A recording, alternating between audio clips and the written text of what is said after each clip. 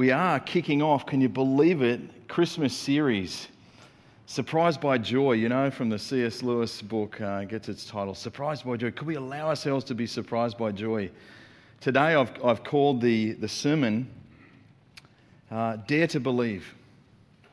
There's these theologians, Bock and McKnight and Stein, who've said if we want to believe that God answers prayer, then we need to be open to the fact that He can work in impossible situations.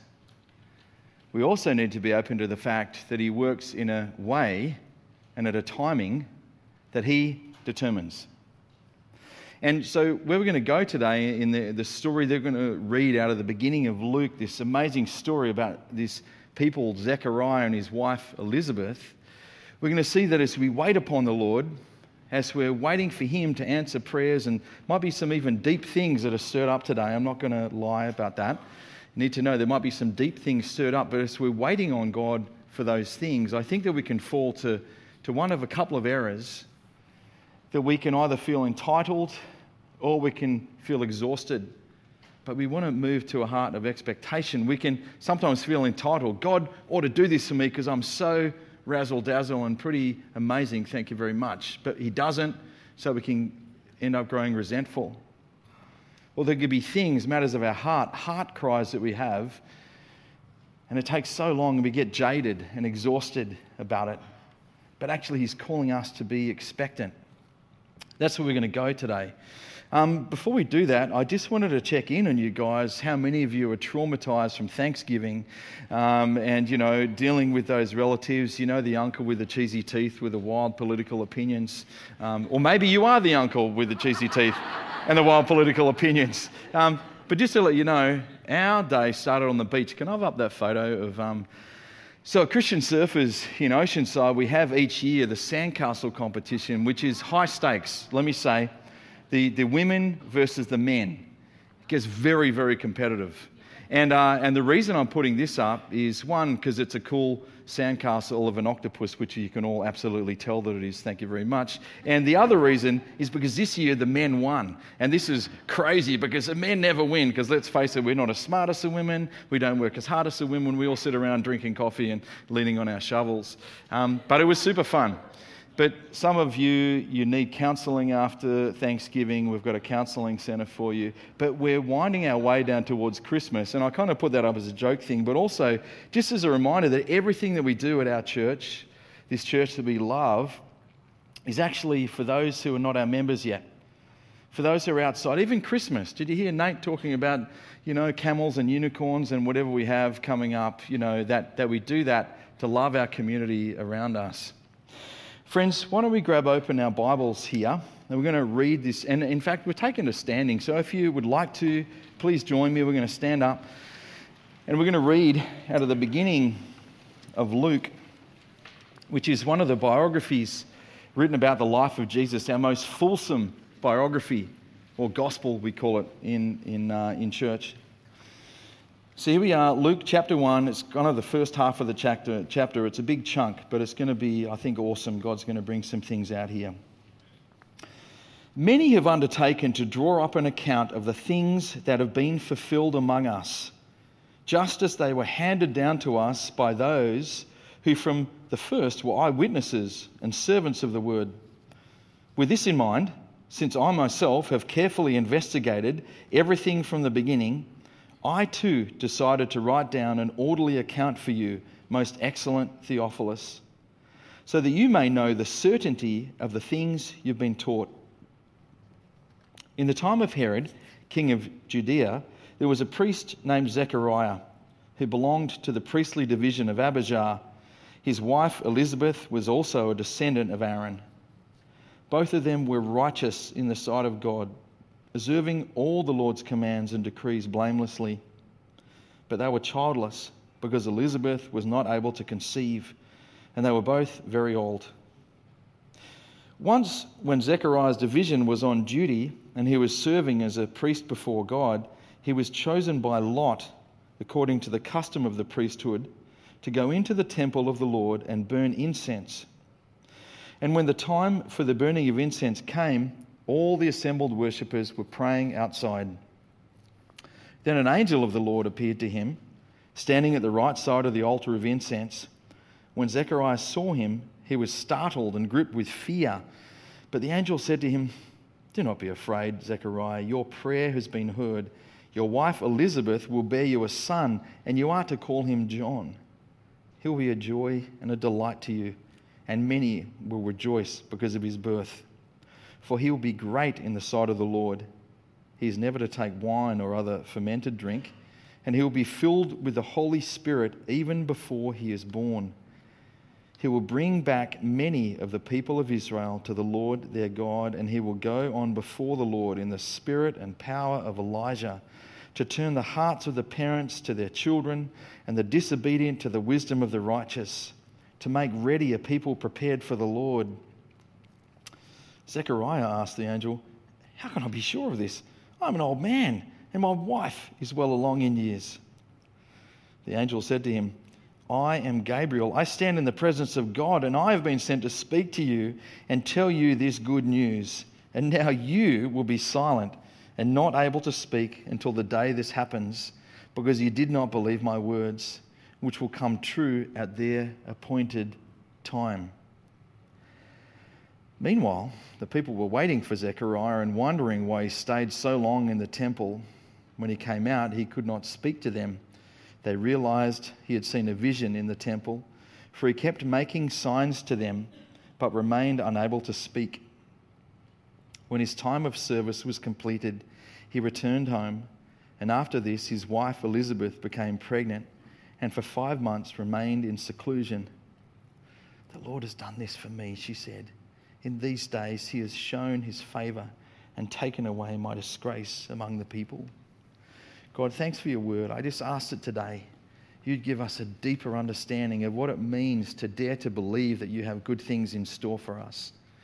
We know it doesn't always happen on our timeline, and nor even in the ways that we would think. But Father, that we might today have a greater understanding of you, of who you are, of who we are to you and you are to us.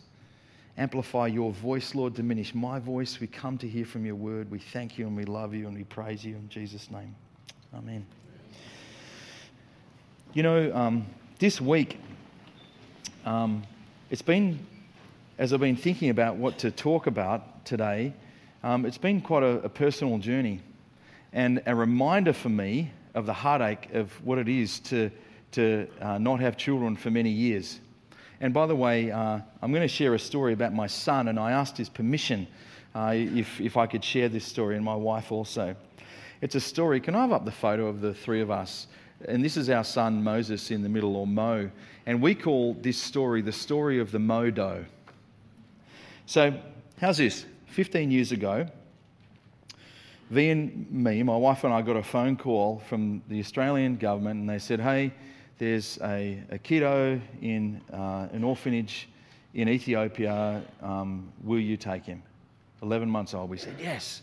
Hung up the phone, and we sat there. We were in a shopping car lot, and we'd just spent our last $200 buying food for a Christmas party that we were going to have for all of our neighbours. We'd paid the rent a month forward, but other than that, we literally had nothing.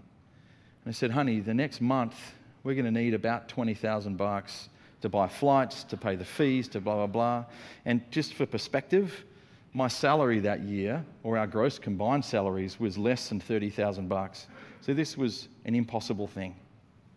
We had the party that night. It was great. The neighbours came round, and then we cleaned up. And then we sat down, and V got out her guitar, and we just worshipped the Lord. I mean, why should we sit there and harangue him? He knows our needs before we ask them. So we just praise God. It was impossible.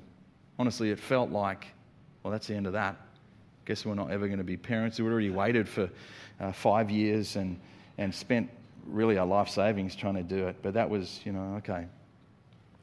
Anyway, over the next month, and this wasn't by us going and rattling the bushes or something like that, but folks would be ringing up, "Hey, you guys doing that adoption thing? I just want to help you guys out." Or email, "Hey, we've sent you some money to help. I know you guys want to be a family." In 1 month, $19,800 God provided, and we then flew out to the other side of the earth, and so on, and so the story goes. And some of you guys have seen Mo. He serves in kids ministry. At the moment he's over in the youth ministry now. But it's funny, this week a lot of this stuff was being stirred up, and thinking about the heartache that was going on for Zechariah and Elizabeth. And there's going to be some stuff, I think, by the end of today, that there might be some stuff stirred up in us. And it mayn't be about that. It mightn't be about kiddos. It might be about a longing for a spouse. It could be a longing for someone to come to know the Lord that you've been believing in and praying for so many years. I mean, so many years. It could be a healing that hasn't come. It could be a reconciliation relationally. Then especially at this time of year, you're reminded about the fracturing. Friends, we're going to end today with a dangerous and scary thought of actually writing down, as in all of us, writing down if there is something that we want to dare to believe on God for. So I'm just giving you a heads up. That's where we're going to go. As we get into the passage here, it does us well to remember who was writing it and kind of the context of it a little bit. Can I have up that picture? It's like the freaky Luke picture. There's a lot of ones that are even freakier than this. This is actually from an 11th century Greek church. And I'm not saying that he had a wig or that he smoked a bong a lot and had red eyes or that he only had 3 fingers. There's actually it's a saintly thing, actually, when they do that. It means that the word of God is about to be preached, but blah, blah, blah. And by the way, it's anachronistic that he had a book. Frankly, I should have chosen a different photo now I say it. But what I want us to think about is who was he? Luke was a physician, he was a doctor, and more than that, he was a meticulous researcher. And more than that, he was someone who was well known to Paul. He was Paul's trusted traveller as they went on what's known as Paul's second missionary journey. He was also within what they call the apostolic circle, which means that he was talking with those who had been with Jesus during his ministry, had seen him crucified, had seen him after he had been resurrected. First-hand accounts. And because of all that, this guy Theophilus asked him to do something. And I just want to say I love how Luke begins by saying, look, many have undertaken to draw up accounts. It's not just me. I'm not the only one here. I'm not the only one who did it. He wrote the most fulsome gospel. In fact, Bible dorks out there, Luke wrote more of the New Testament than any other writer. 27.5% of the totality of the New Testament in words was written by him. The most fulsome account. But I'm not the only show in town here. He says, I wrote down the things that have been fulfilled. We're going to come back to that. And have been handed down to us. Very technical language, which speaks of a trustworthy and proven evidentiary lineage that comes from these first-hand accounts from whom? From the eyewitnesses and servants of the word. The eyewitnesses, those who saw it, who saw this happen. And there were hundreds and hundreds of people. This is going to be important. You'll see why in a second. He said, so I've carefully investigated this. And by the way, this is considered a paragon of classic Greek writing. Just the introduction that we're talking about. Because of the way that he goes through it, the kind of sequential, logical way he goes through it. He says, so I too decided to write an orderly account for you, most excellent Theophilus. And Theophilus was evidently a patron who paid for Luke to do the research. Kind of like the parents who pay for the universities nowadays. That's you, you're a patron. But Theophilus was, and some people think, well, it just means lover of God, because Theophilus, or beloved of God, actually. I think it was an actual person. The fact that he says most excellent Theophilus implies that he was actually a Roman dignitary of some kind. There's been a theory, because there was a high priest called Theophilus. But either way, the chances are that Luke was writing this as an apologetic, as a way. He was sort of paid by someone to be a private investigator to check into these things because of his credentials to prove whether they were true or not for this guy Theophilus. So why? So that he could know the certainty of the things that he's been taught. Know with certainty. But I want to come back to this first bit, the things that have been fulfilled.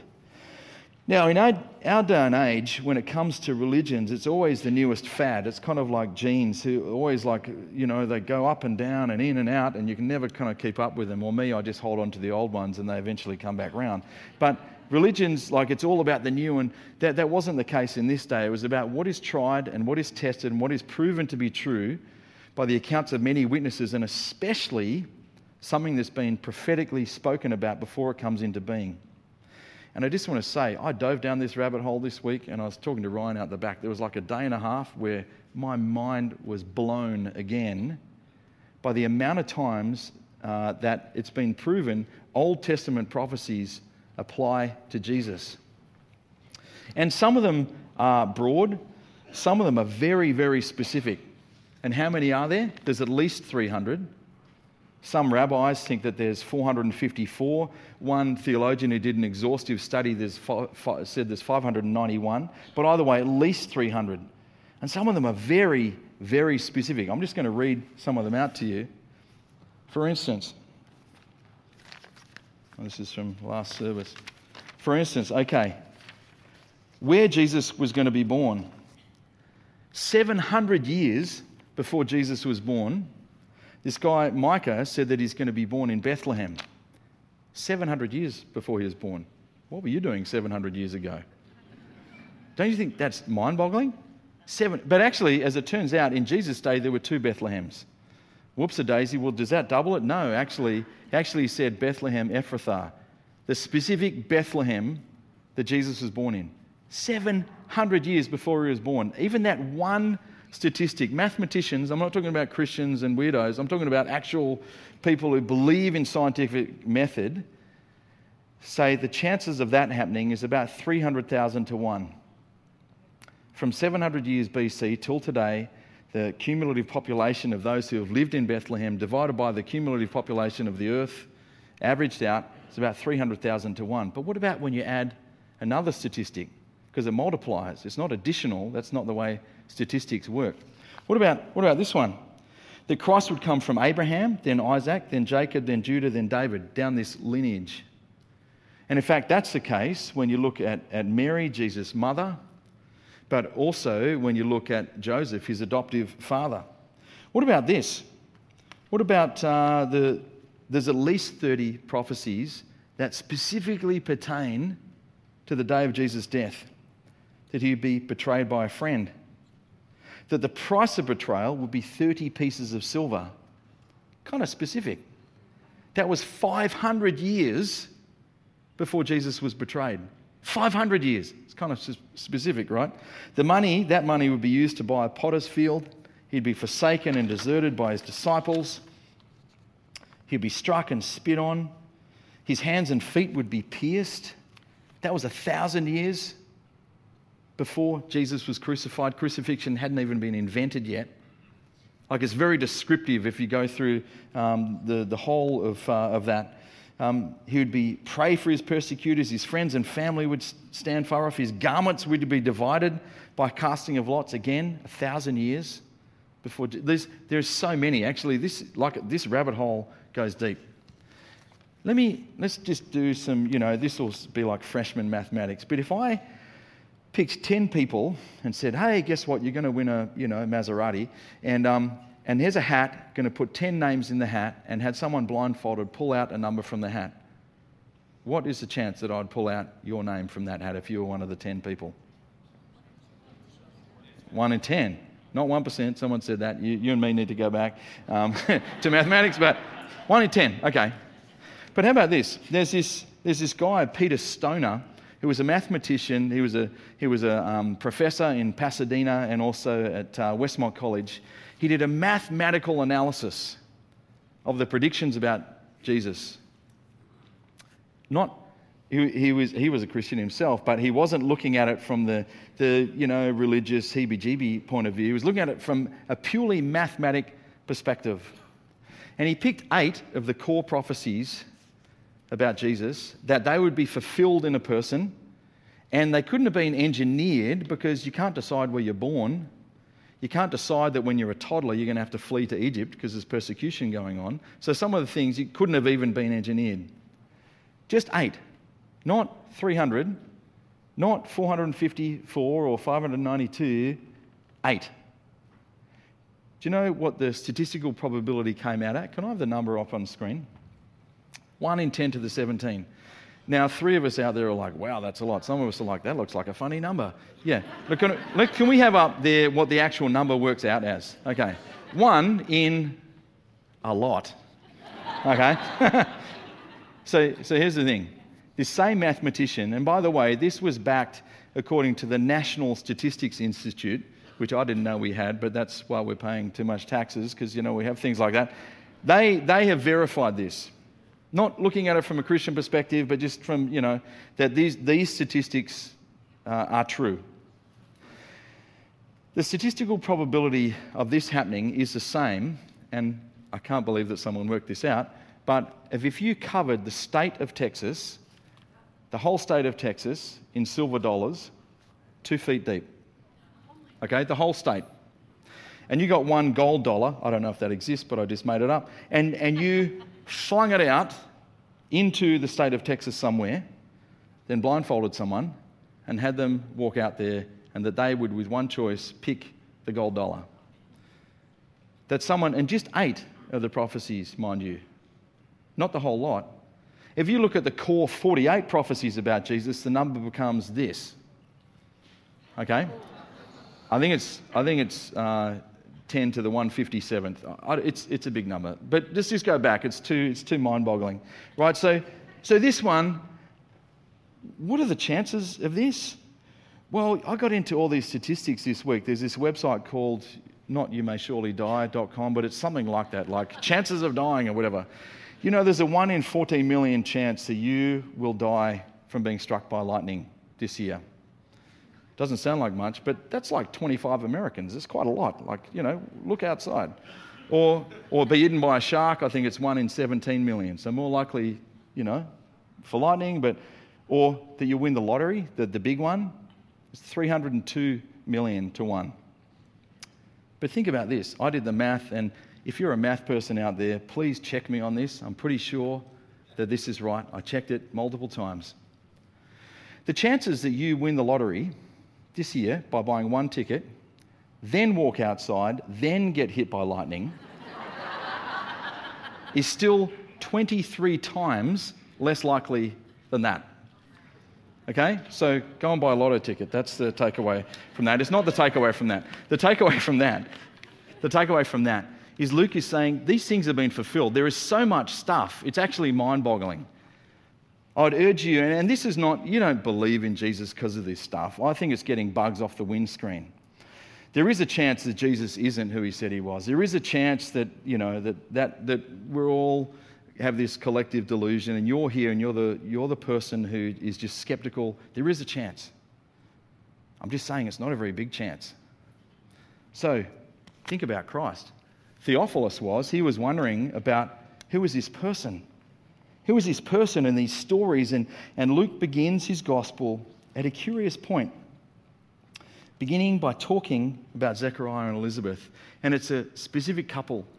And it's in the year of King Herod, whilst he was king. And he was king from 37 BC to 4 BC. And some of you are like, how can that work out? Because wasn't he there when Jesus... Well, yes, he was. But actually, our calendar's wrong. Sorry to be the one to break it to you, but in 526 AD, a Russian monk got the dates wrong, and we're about 4 to 5 years out. So anyway, he was the king. It was a specific time, and there was this couple. And they were from the priestly line on both sides. They were anointed. They were people who were from these descendants of priests from Aaron. And both of them, in verse 6, were righteous in the sight of God, observing all the Lord's commands and decrees blamelessly. All the 613 mitzvah, they actually did them, well, only Jesus is the only one who's perfectly done it. But these people had a heart to do it. If they messed up, they probably sorted things out. And these were good folks, righteous folks, to whom this terrible thing had happened. They were childless. Elizabeth was not able to conceive, it said. And I always think that needn't be Elizabeth's fault. I mean, maybe Zechariah had cross-eyed tadpoles, we don't know. But either way, it's ascribed to them both. And it's a thing that brings social shame. Not because of God. but because of us.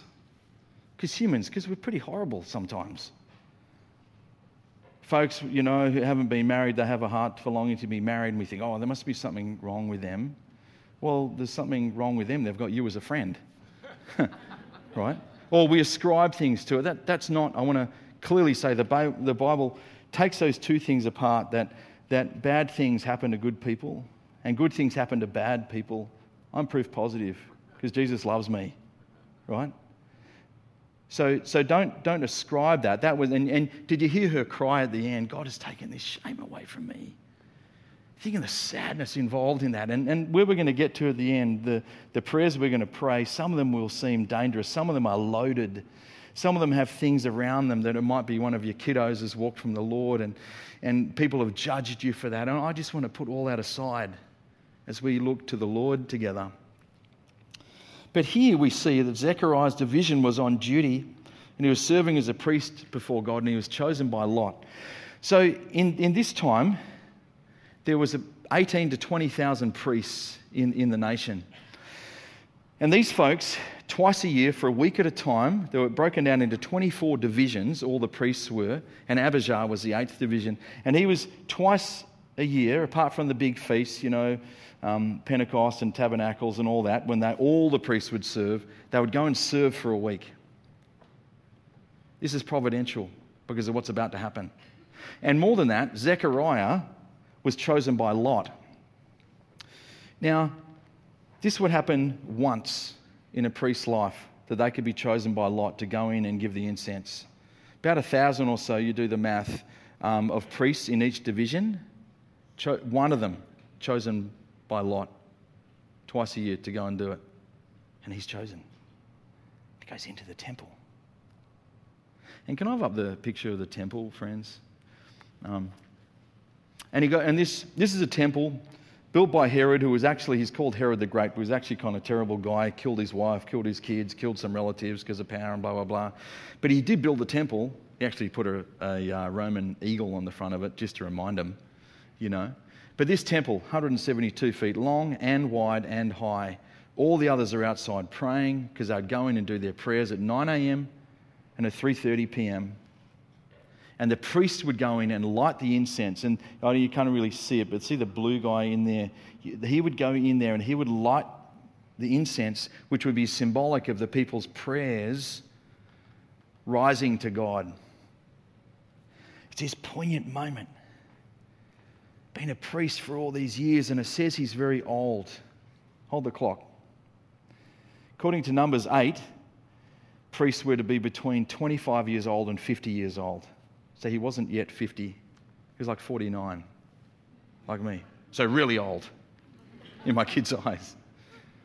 And his wife, it says she also was advanced in years. Historically, chances are that she was younger than him, so she might have been in her mid-40s. Again, really old. Historically, probably true. In the later Roman era, maybe 50% chance that you would die before 10 years old. But if you lived beyond 10, then you might make it to mid-50s. Anyone who made it to 60s was old. 70s, almost unthinkable, right? So just adjust your time clock in your mind. But it's this poignant moment. He's chosen. And he goes in. And he's in there and he's lighting the candle. And then this angel appears. This angel appears and he's like, "G'day, mate." Because, angels are Aussies. He says, "G'day, mate." And Zechariah's like, "Oh my gosh." Biblically, whenever an angel appears, people are like absolutely struck to their core with fear and awe. Sometimes they fall down as though dead. This is a big deal. Can I have up the photo of Zechariah with the angel? Just because this is William Blake did it, and in the 17th century, an English painter. And because look how old Zechariah is. He's 49. He's had a lot of arguments with his wife. And there's this angel, and it looks all very quaint. But angels, friends, they're not like this. They're not like the cherubs that fling out the arrows. They are terrifying. They are terrifying. It's already a poignant moment for Zechariah. Just think of the context of this. His Abijah, his section is chosen, and he's chosen within the chosen of the chosen, and he's in there in this holy place. And this angel appears, and what does the angel say? Don't be afraid, Zechariah. Don't be afraid, mate. Your prayer has been heard. Your prayer has been heard. And even to say that phrase, there's some of us here who think, I don't think that can be true for my prayer. Because God hasn't answered it, certainly not in the way that I want him to, on the timeline that I want him to. But God has heard your prayer. Your prayer has risen like a sweet smell to his nostrils. It doesn't mean that he will say yes to it. Praise the Lord that he hasn't said yes to all of my prayers. I would be in such a state. The world would be in a dreadful state if God said yes to all Nick Gilmour's prayers. He loves us far too much for that. He knows better for us than we do ourselves, right? But your prayers have been heard. And what were the prayers? Well, the prayers, he was a priest of Abijah, and so for sure it would have been for the consolation of Israel, that they would be able to escape this Roman oppression, that the people of God would come back and all of that. And also that intimate prayer.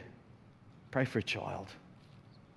I'm exhausted by now, God. It's been so long. Maybe I began out entitled and got, resentful, but now I'm just exhausted. I've given it away. There's no chance. God's heard your prayer. God's heard your prayer. And what is God going to do? Your wife Elizabeth will be your son, and you are to call him John. He'll be a joy and a delight for you, just as Moses is for me and my wife and Tino and Evie, our other kiddos are. They're a joy and a delight, even when they're giving me white hairs from arguing. Not as white as that guy, but you'll rejoice. He'll be a delight to you. But dig this, and here's where we really start getting into the meat. For he'll be great in the sight of the Lord.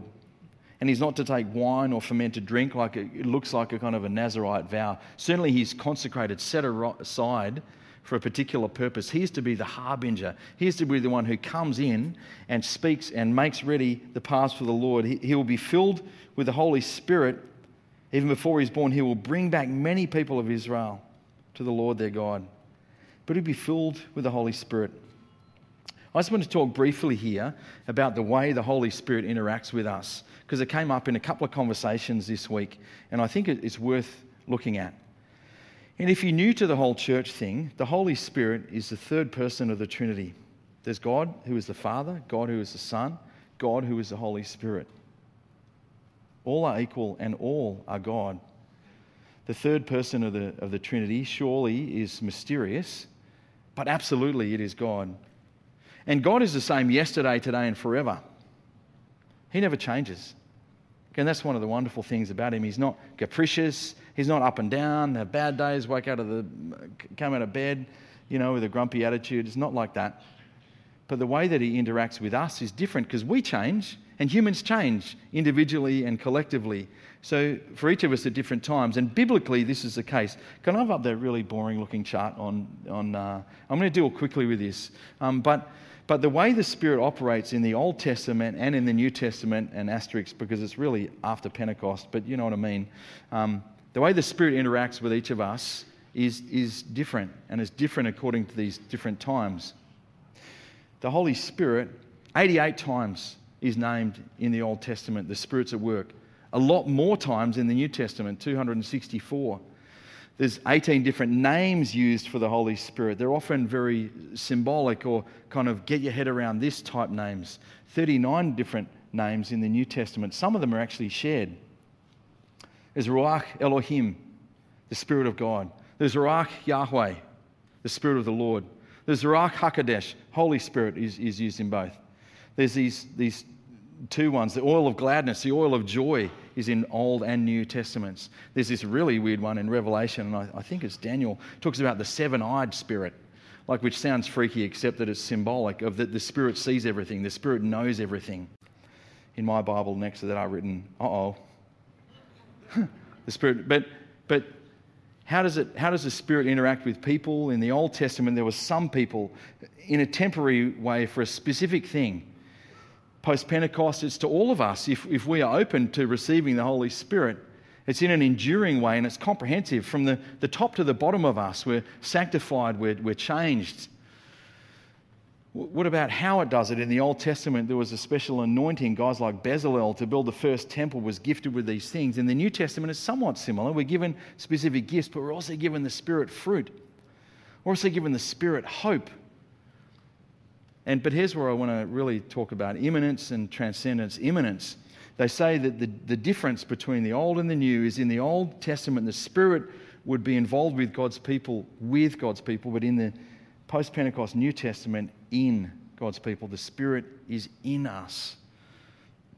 And one thing that never changes is the transcendence, the power of the Holy Spirit, because the power is God. It's always total, and it's always total. But here we see that Luke accounts for the angel saying the Holy Spirit is going to be in this baby even before he is born.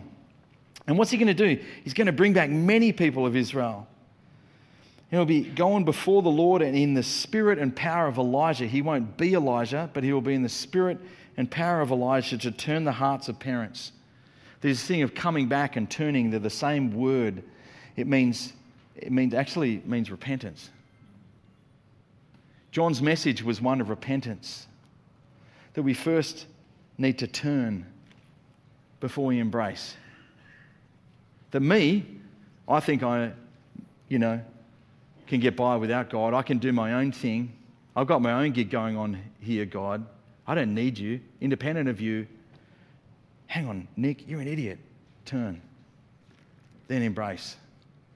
John's message, getting people ready for the embracing of God, for the message of grace, God's forgiveness, unwarranted, poured out upon all people, begins with a turning. That's John's part in it. And even here, it's a reference to the Old Testament. In Malachi, chapters 3 and 4, these words are spoken. Keep in mind, 420 years before Gabriel met with a guy called Zechariah in a temple. 420 years. God says this, I will send my messenger who will prepare a way before me. And in chapter 4, see, I will send the prophet Elijah to you before the great and dreadful day of the Lord comes. He will turn the hearts of the parents to their children, and the hearts of the children to their parents, and the hearts of those weird and awful relatives at Thanksgiving to each other, to reconcile each other. But it's talking about the beginning of this turning, the turning from our own ways to the point of being reconciled. This is what he's going to do, to make ready a people prepared for the Lord. But that doesn't mean no hardship. In fact, historical accounts say that Zechariah himself was killed when John was maybe 1 or 2 years old.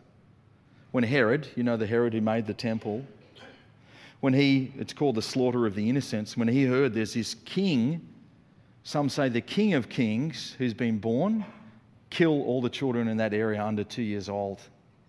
That would have included John. But Zechariah, the story goes, refused to give up to the Roman soldiers the whereabouts of Elizabeth and John, so he was killed.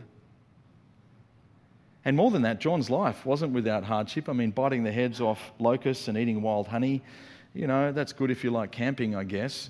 But it's kind of lonely. But then also he was imprisoned later on. And in Luke chapter 7, it shares this story about that. And whilst Luke was in prison, he sends some of his followers to Jesus to say, we just want to check, you are the anointed one, right? You are the Messiah, right? And Jesus says to him, go and tell John what you see. You see blind being made to be able to see. You see those who run well being healed, those who have demonic oppression being freed from it. Blessed is he who doesn't fall away on account of me. It's like actually an implicit rebuke. Say, yeah, I am. But I'm not the Messiah who's going to come in, throw off the Romans and do what you want me to do. I'm going to do this thing and it's going to be more amazing than you ever could have imagined, John. And actually, you're going to die in prison. Can I have that picture by Caravaggio.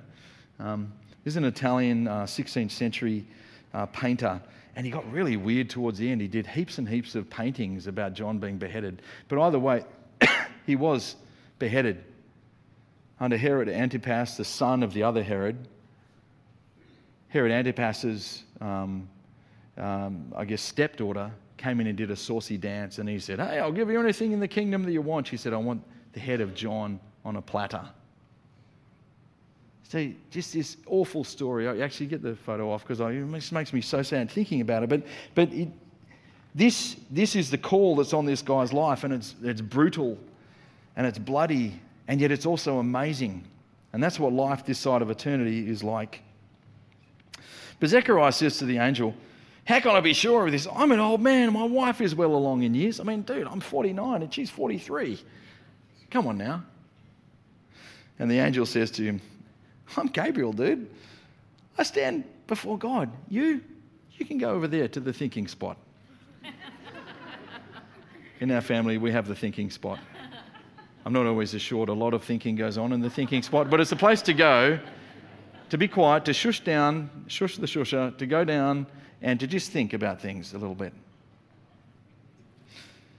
John comes out of the temple after the angel saying, "This is going to happen.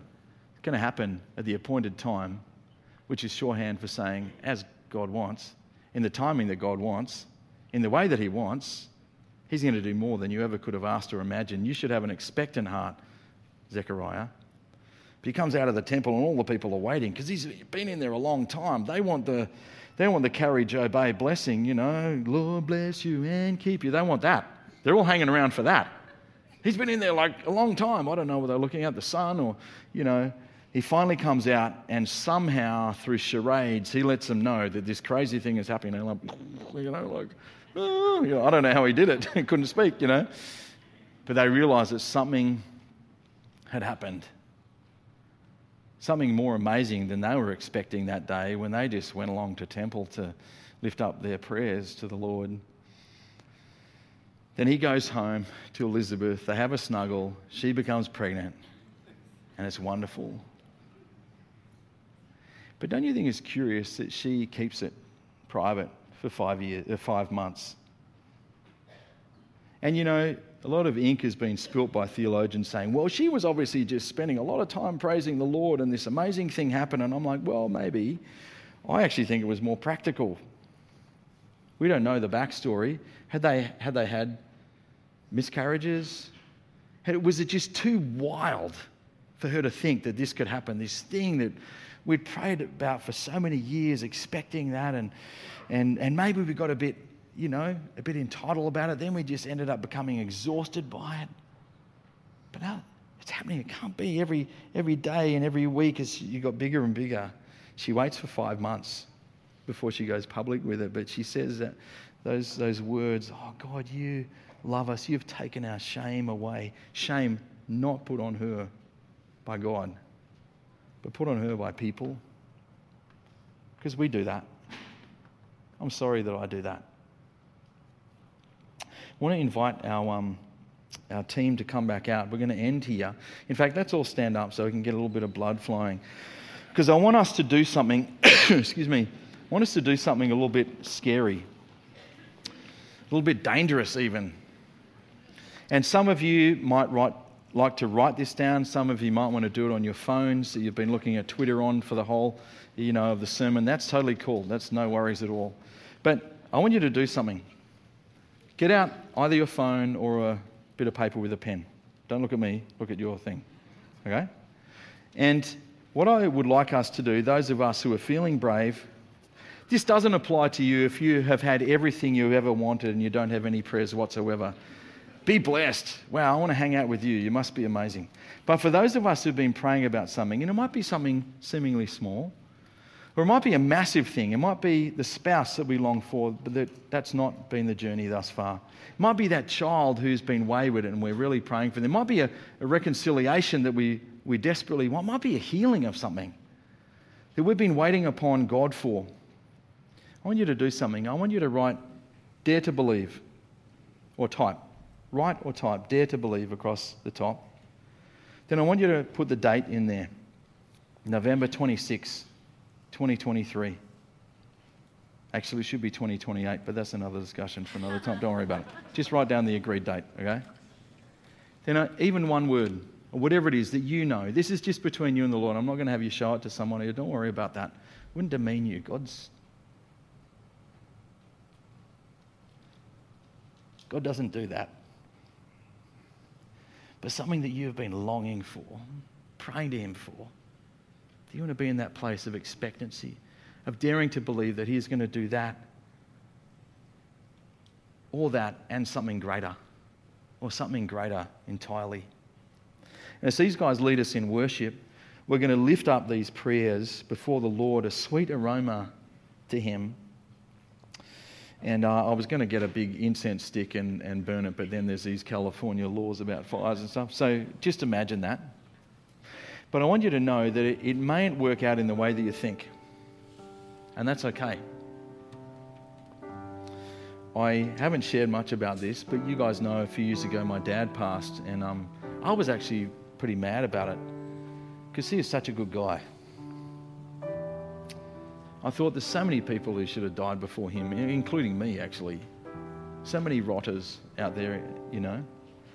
So I was really sad about it. But then a couple of weeks ago, or a few weeks ago, I was preparing to do a funeral for a buddy of mine, Paul, and I had this, the night before, I had this dream, or a couple of nights before I had this dream, and I never dream. I'm like the guy who work, like a dead man, up and on with it. That's, but I had this dream, and in the dream, it was my dad and Paul were there with the Lord, and they were both well, and they were both more real. I don't know how to say it. So I say that because you might be thinking, well, just if I write this thing down, that God's going to do it. We're praying, we're doing this thing, incense, and well, he might, or He may do something different. And that's okay. An expectant heart can encompass the both, that we might dare to believe that God has good for us.